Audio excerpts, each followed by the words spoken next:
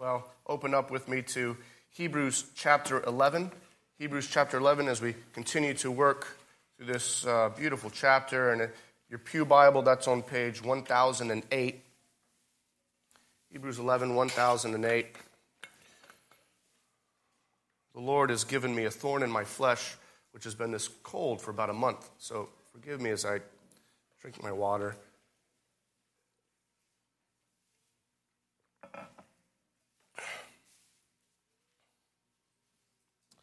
And I'll start reading here in Hebrews 11, verses 17 through 22.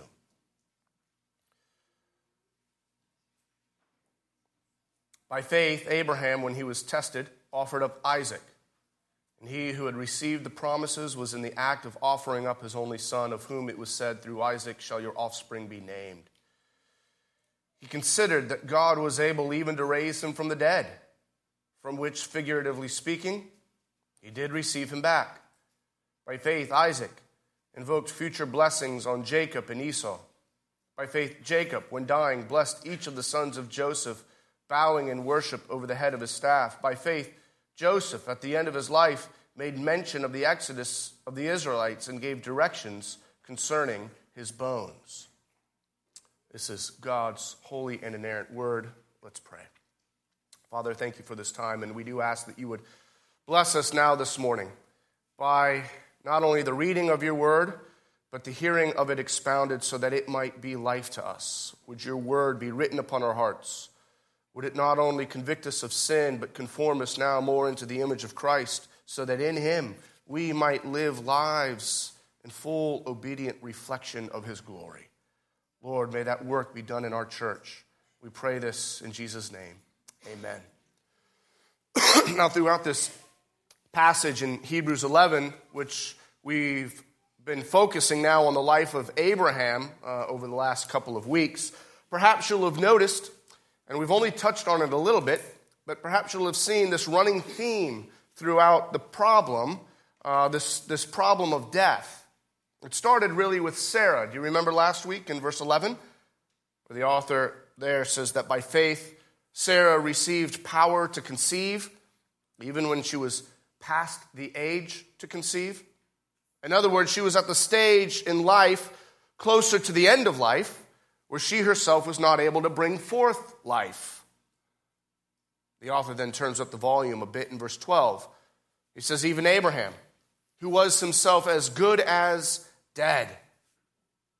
Death is this theme, the context in which the author is bringing out the faith of Abraham in the context of death. In fact, he makes it even more explicit in verse 13, doesn't he?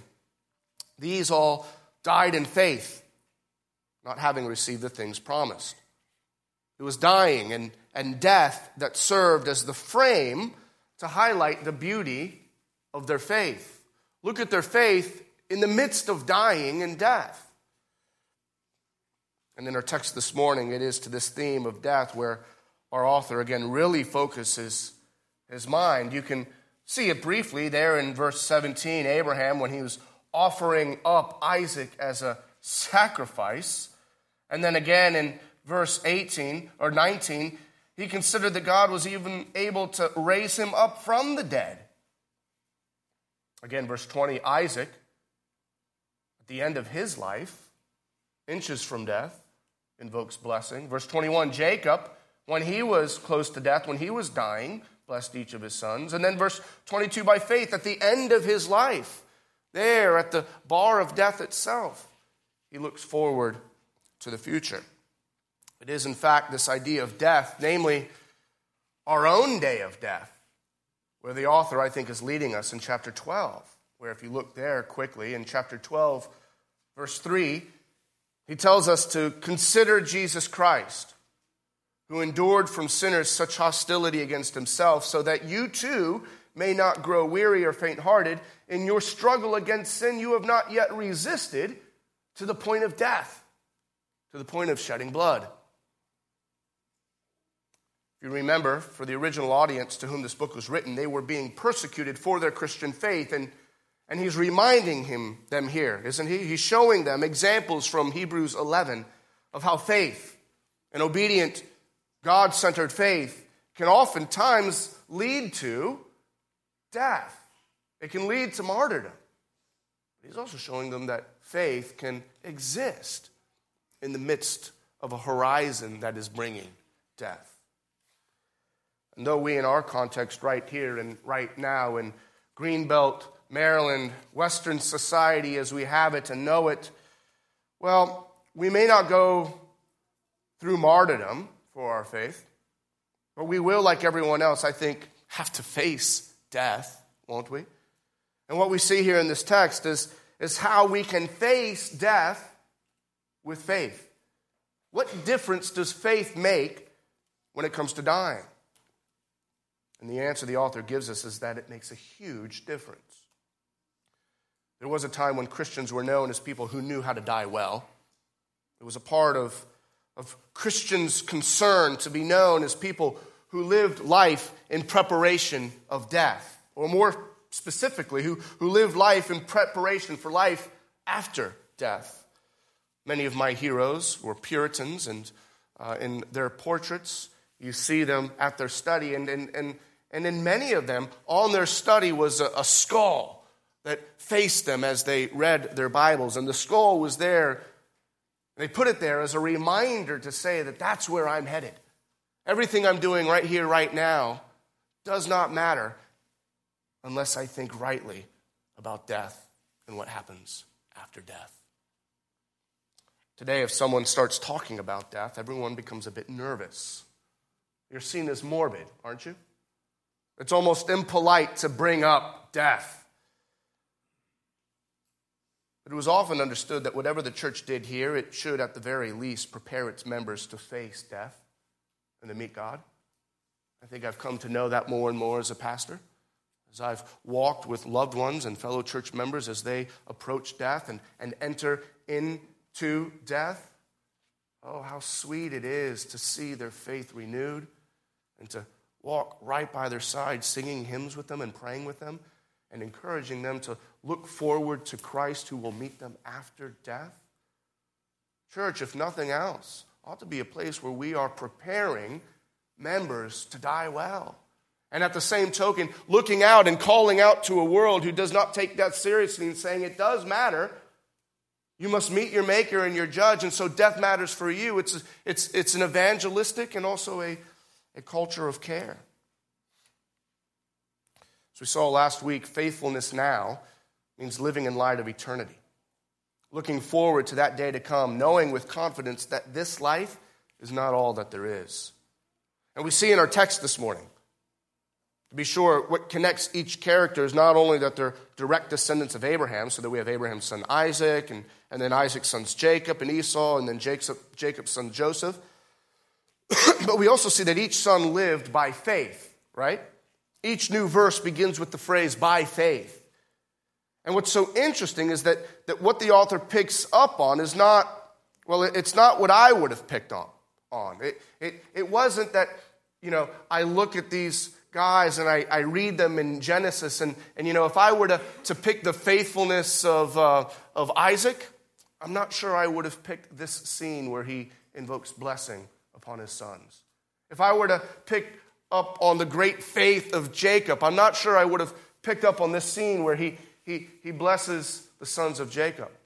Certainly if I looked at the life of Jacob, and as the author of Hebrews wanting to bring out faith, I would have picked up his faithfulness in being jailed for 13 years, or his great faith shown in resisting the temptations of Potiphar's wife, or the great faith he showed in trusting God's word over and against all the world and the culture around him. But the author doesn't do that here. What he wants to show and pick up on is how they dealt with their faith at the end of life. It's the end of life, the oncoming reality of death that highlights and shows, according to the author of Hebrews, most brightly what faith looks like. What ultimately ties all these people together is their faith in the face of death. And it begins with Abraham. By faith, Abraham, when he was tested, offered up Isaac, and he who had received the promises was in the act of offering up his only son, of whom it was said, verse 18, through Isaac shall your offspring be named. he considered, verse 19, that God was able even to raise him up from the dead, from which, figuratively speaking, he did receive him back. We need to remember that Isaac was he was the apple of Abraham's eye, wasn't he? He was the son of promise. Can you imagine 99-year-old Abraham walking through the camp with Sarah when greeted by a neighbor, and here's Abraham immediately saying, "Here's my boy, Isaac. Have you seen my son? I'm 99 years old. Have you seen my son? This is him." Now, the child was what Abraham had been looking forward to for so long. And we know his heart was wrapped up in having this child, right? His heart longed for this child. And we know that because, well, earlier he was willing to sleep with his wife's maidservant in order to have his child. But God wouldn't let the son of that rendezvous be the fulfillment of promise. No, God said it must be Isaac, who was brought about by God's grace through Abraham and Sarah and their faith in that promise together. Abraham loved Isaac. But then the unthinkable happened. We read in Genesis chapter 22 that, quote, "Now it came about that God tested Abraham and said to him, 'Abraham,' and Abraham said, 'Here I am.' He said, 'Take your son, your only son, Isaac, whom you love, and go to the land of Moriah and offer him there as a burnt offering on one of the mountains of which I tell you.' So Abraham rose early in the morning, saddled his donkey, and took 2 of his young men with him and his son Isaac. And there he cut the wood for the burnt offering. And he rose and he went to the place which God had told him. And on the 3rd day, Abraham lifted up his eyes. I wonder what Abraham's eyes looked like as he saw the mountain where he was going to sacrifice his son. And he saw the place from afar. And Genesis 22 tells us that Abraham said to the young men, 'Stay here with the donkey. I and the boy will go over there and worship and come back again to you.' Abraham took the wood of the burnt offering. He laid it on his son Isaac. What's going on in this account? What's the test that God is giving here? Well, Abraham had already passed one of his tests, hadn't he? In obedient faith, Abraham had already died to his past. He listened to God's call and he believed the promise that through him and his future son, God would bless the nations. And so he left the land of Ur, and by faith, he left the life that he used to live, worshiping back there in the land of Ur, the sun, the moon, and all the other false gods with that culture. And now, passing that test, he followed Yahweh. He passed that test. But now God, in Genesis 22, tests Abraham again. And the test is not to put his past to death, but now the test is to put his future to death. And do you see the problem being presented? If God had promised that through Isaac, God would bring salvation to the nations, then why now kill Isaac? How can you promise life through this boy's life and yet command me to take his life before you've brought the promise to fruition? The writer to the Hebrews calls Isaac Abraham's only begotten son. Sure, there was Ishmael, but Ishmael was not the promised son. It was only Isaac who was actually the promised seed, the only begotten from Abraham and Sarah. And the text says that Abraham was about to offer him up. And you have to imagine what's going on here. Did that walk up to Mount Moriah take forever in Abraham's mind? Or perhaps it was seconds. And he takes the wood and he puts it on Isaac's shoulders and they march up the hill. And Isaac asks the most heart-wrenching question any father could ever hear. Daddy, I see the fire and I see the wood, but where's the lamb? And Abraham, by faith, and I'm sure it was a faith that existed in his heart that was hurting deeply at what he knew was about to happen. But he answers by faith still, and he says, "Don't worry, son. God will provide." And I wonder what those moments were like after the altar was finally arranged, and Abraham turned to his son, his only begotten and beloved son, and he said, "Come here, son, I need to bind you." Of course, we need only imagine a little bit how Isaac responded here. Now, Isaac probably was close to being a teenager, and he could have easily overtaken his 99-year-old father. That was nothing for him. He could have easily gotten himself out of that clear and present danger. But what does he do? He submits himself as a perfectly obedient son to his father's will and allows himself to be bound as a sacrifice. Do you hear the echoes of the gospel? And who knows what was going on through their minds, but there they were, Isaac bound, and Abraham, his father, holding the knife up to Isaac's throat, ready to slit his throat as sacrifices were done in those days. And what does the author of Hebrews tell us? Look at verse 19. The one who was about to offer his son considered that God was able to raise him up from the dead. Why? How? Because verse 17 reminds us, it's absolutely clear. Abraham received and believed the promise that through Isaac shall all your offspring be named. In the life of his son, who he was about to kill, was the future and fulfillment of all God's promises. In other words, if the boy dies, then God's promises die. And here's the point.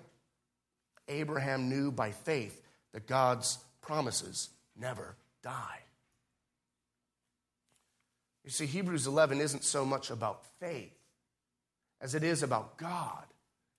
Faith is only as good as the object you put your faith in, and the point of Hebrews 11 is that the God of Abraham, Isaac, and Jacob, well, that's the always faithful, promise-keeping, never failing, always fulfilling his promises, covenant-keeping God. And just notice quickly how verse 19 puts it. Abraham considered. He reasoned. He received the promise of God. He thought through it. It was Abraham's faith considering and reasoning out the implications of God's word. He came to a conviction and was fully persuaded that his own obedience could not and would not nullify the promises of God. Do you see here how faith and reason are not opposed to each other, but work in tandem to bring about obedience and trust in God? And what was the conclusion of Abraham's faith? Reasoning through God's promise. God must be able to raise people up from the dead. So that, if God promised more life to come through Isaac, and God was now commanding Abraham to sacrifice Isaac, then it must be that through his death, God will bring about life again and raise up Isaac, so that in him the promise could and would be fulfilled. What's the point? Isaac was the best gift God had ever given to Abraham. Everything Abraham wanted was found in that gift, the blessing of Isaac. And so what's being tested here is Abraham's faith. Is Abraham more devoted to God, the great gift giver, or is he more devoted to the gift? God's test is asking the question, who is your God, Abraham? Is it me, the God of all creation? Or Abraham, is Isaac, your beloved son, your most beloved son, become your God? Parents in here feel that tension. Is he the object of all your love? Is he the object of all your focus, your hope, and your satisfaction? Who ultimately has Abraham's heart? And the implications for this are striking. Even though Abraham must have been beside himself with love over his son Isaac, God was reminding Abraham that Isaac firstly belonged to the Lord.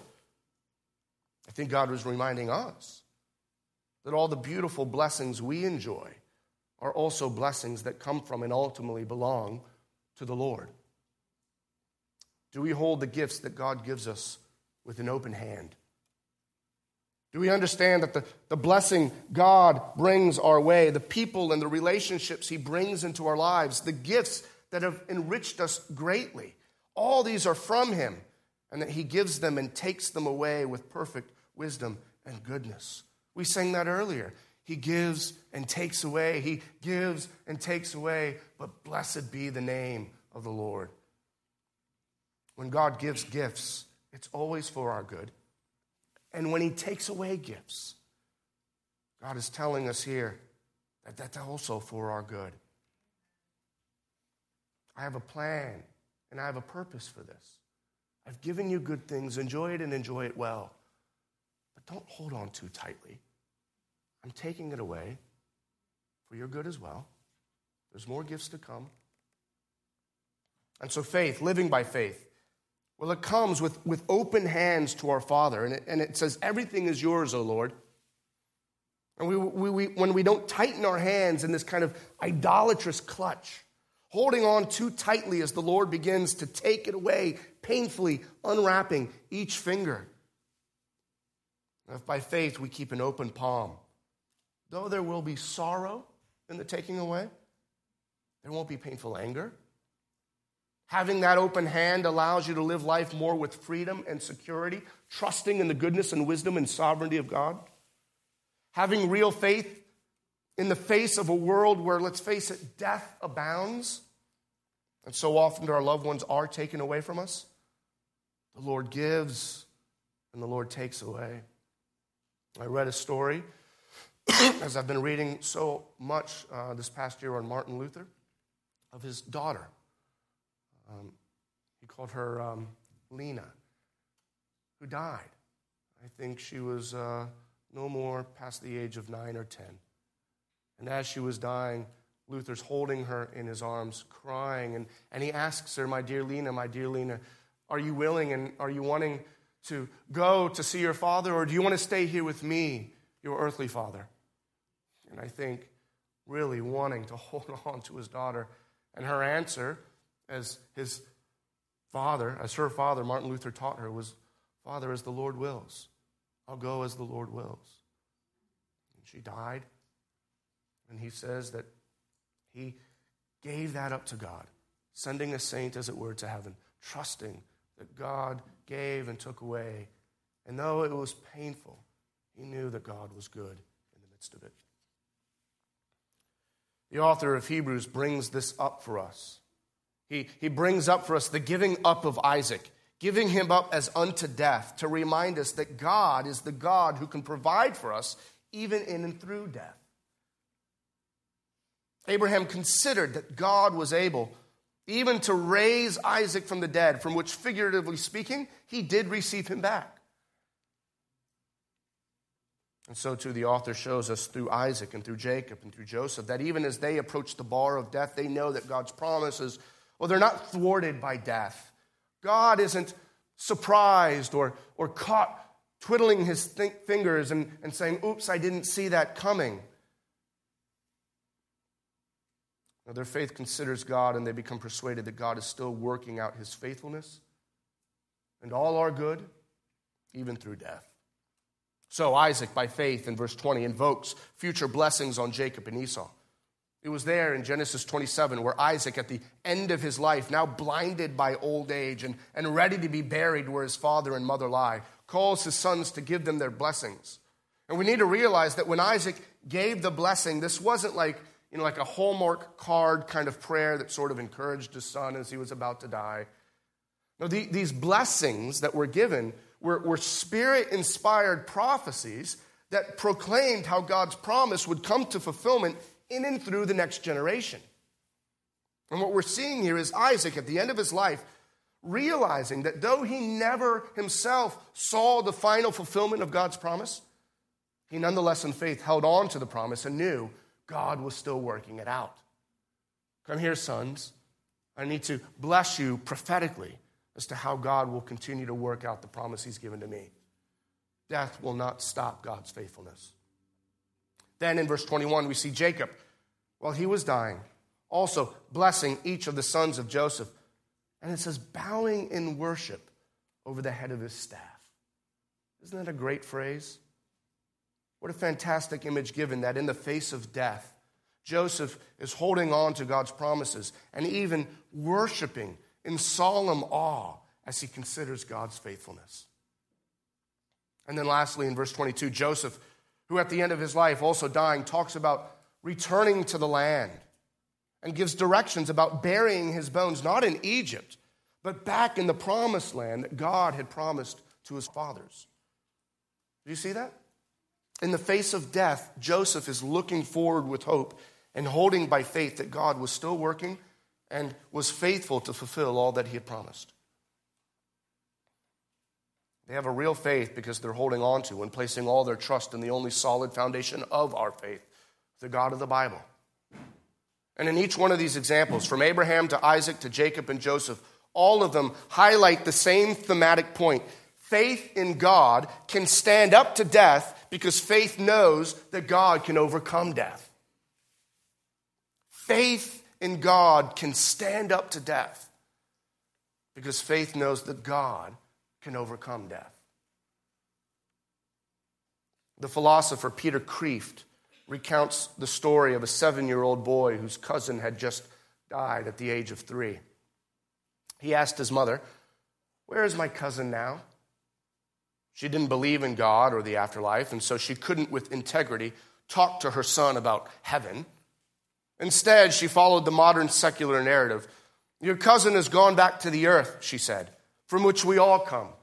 Death is a natural part of the cycle of life, and so when you see earth put forth new flowers next spring, you can know that it's your cousin's life that helped to grow those very flowers." How did the little boy respond?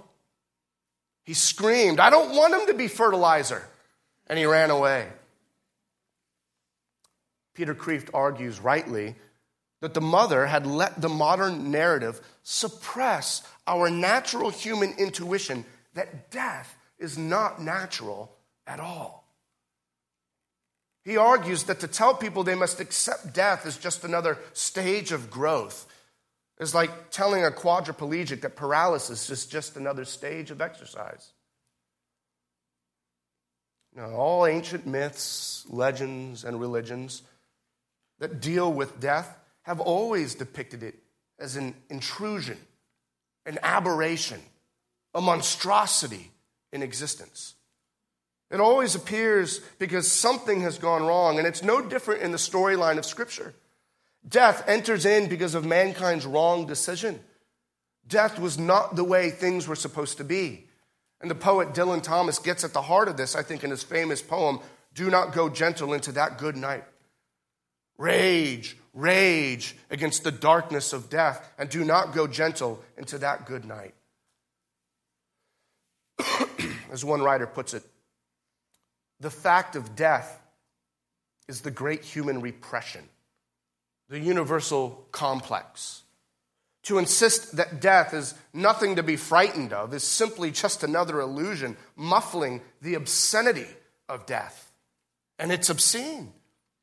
But we live in denial of it, suppressing the thought of it, turning to anything to distract our minds from the ever-present reality approaching each and every one of us on the horizon. Death awaits us all. And even though we put on blinders and stop up our ears, the fact still disturbs us, it haunts us, and it could, if left unchecked, quietly drain us of all hope. Consider the time we live in now. When was the last time anyone here personally buried someone? And I mean actually dug the hole and put the body yourself into the ground. In much of human history, that actually would have been a normal thing to do a number of times throughout your life. We don't do that at all today. We hire others to do it for us. In fact, that even seems to be too much for us today. 2016 marked the first time in history, at least here in America, where cremation has surpassed burial as the most popular way of dealing with our deceased loved ones. In fact, less and less people are dying in homes around loved ones, and more dying in sanitized hospitals, secluded from the eyes of anyone seeing it happen. I read of one board member who headed a local hospice care facility who relayed that the board members had come together to meet and they were to come up with a slogan for their facility. And he suggested, "A good life deserves a good death." He said the consensus was that any slogan that contained the D word would be a turnoff. That they needed to stress life and not remind people that they are dying. He tried to remind them that the D word, death, is precisely what hospice care is all about, but the board just could not buy into it. It was too awkward. Death in times past was not necessarily less tragic to those who lost loved ones, by no means. It always hurts and it's always bad. It's always not normal. But I do think that death was more prevalent. It was more public, more visible, and more a part of life than it is today. And I think it was like that because we lived in a society where the gospel made death more bearable. By and large, more people either believed in or knew of Jesus Christ, the one who overcame death, so as to be able to face death. But our society today has become a death-denying society. We're surrounded by gyms and fitness centers, alternative medicines and an endless supply of diets, organic foods, and an ever-present reminder of what things will cause us cancer so we can stay away from.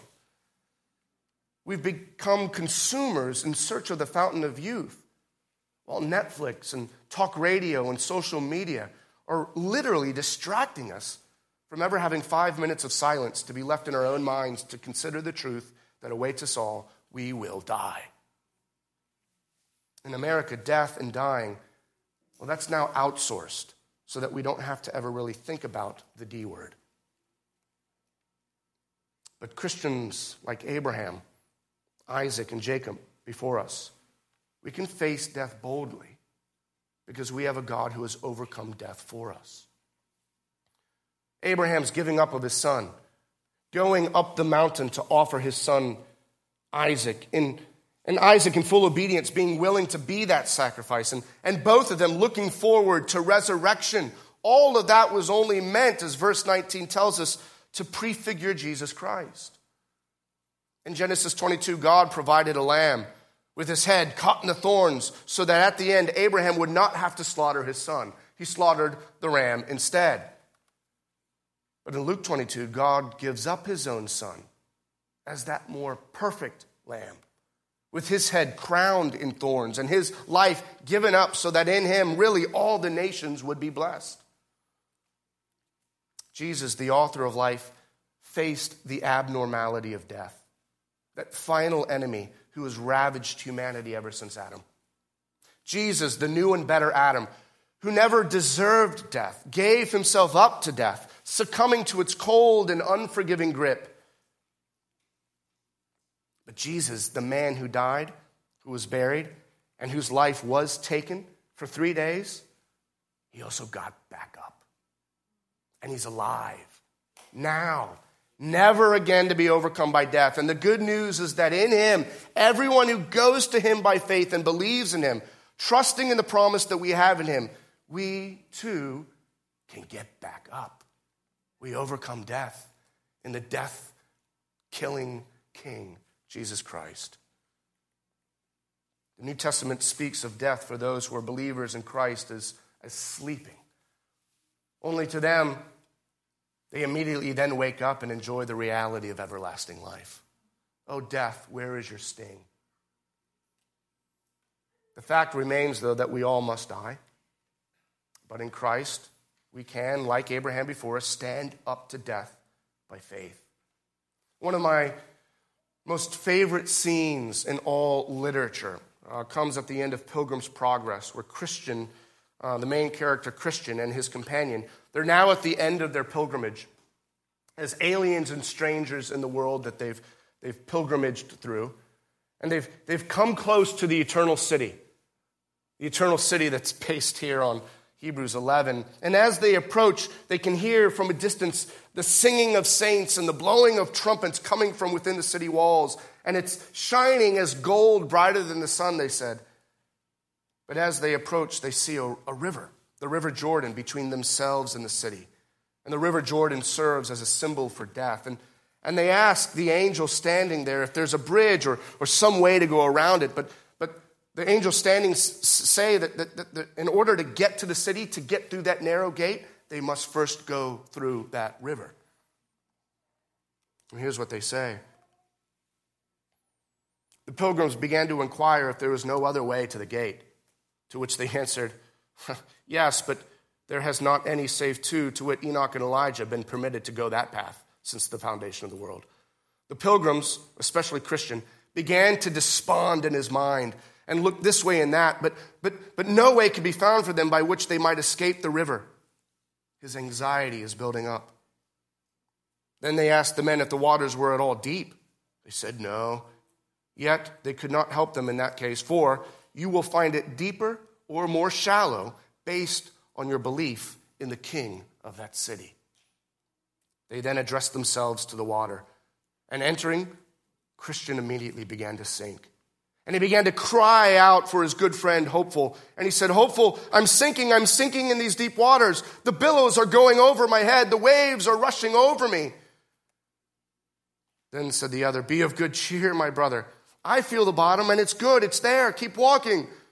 Then Christian replied, my friend, the sorrows of death have encompassed me about.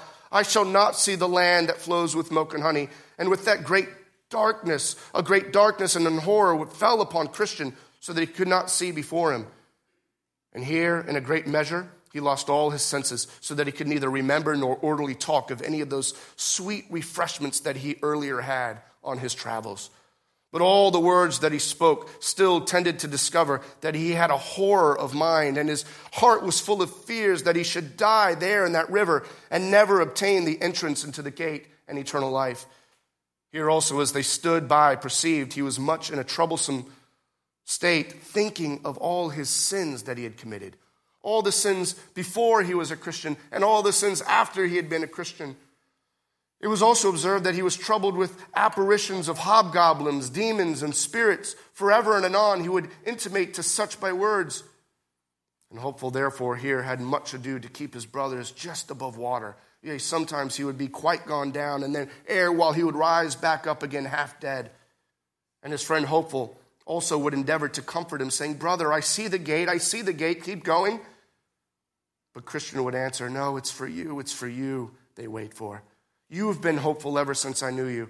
And so have you, said he to Christian. Brother, he said, surely if I was right, then he would now raise me to help me. But for my sins, he hath brought me here into the snare that I might die here in this river. Death will take me.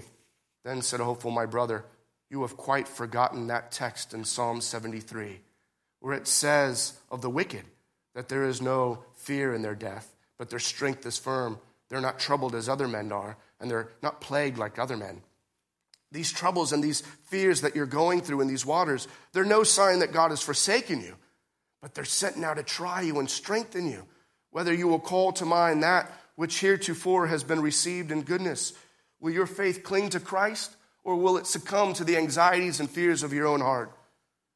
And then I saw in my dream that Christian was as in a muse a while, to whom also Hopeful added these words, Be of good cheer, Jesus Christ is making you whole. He's coming out. And with that, Christian broke out with a loud voice, I see him. And he tells me, when thou passest through the waters, I will be with thee. And through the rivers, you shall not overflow.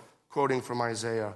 They both took courage. And the enemy was gone after that until they had both finally made it over. And Christian, therefore, presently found ground to stand upon. And so it followed that the rest of the river was but shallow as they made it up to the eternal city to enjoy Christ forever. That scene shakes my heart every time I read it.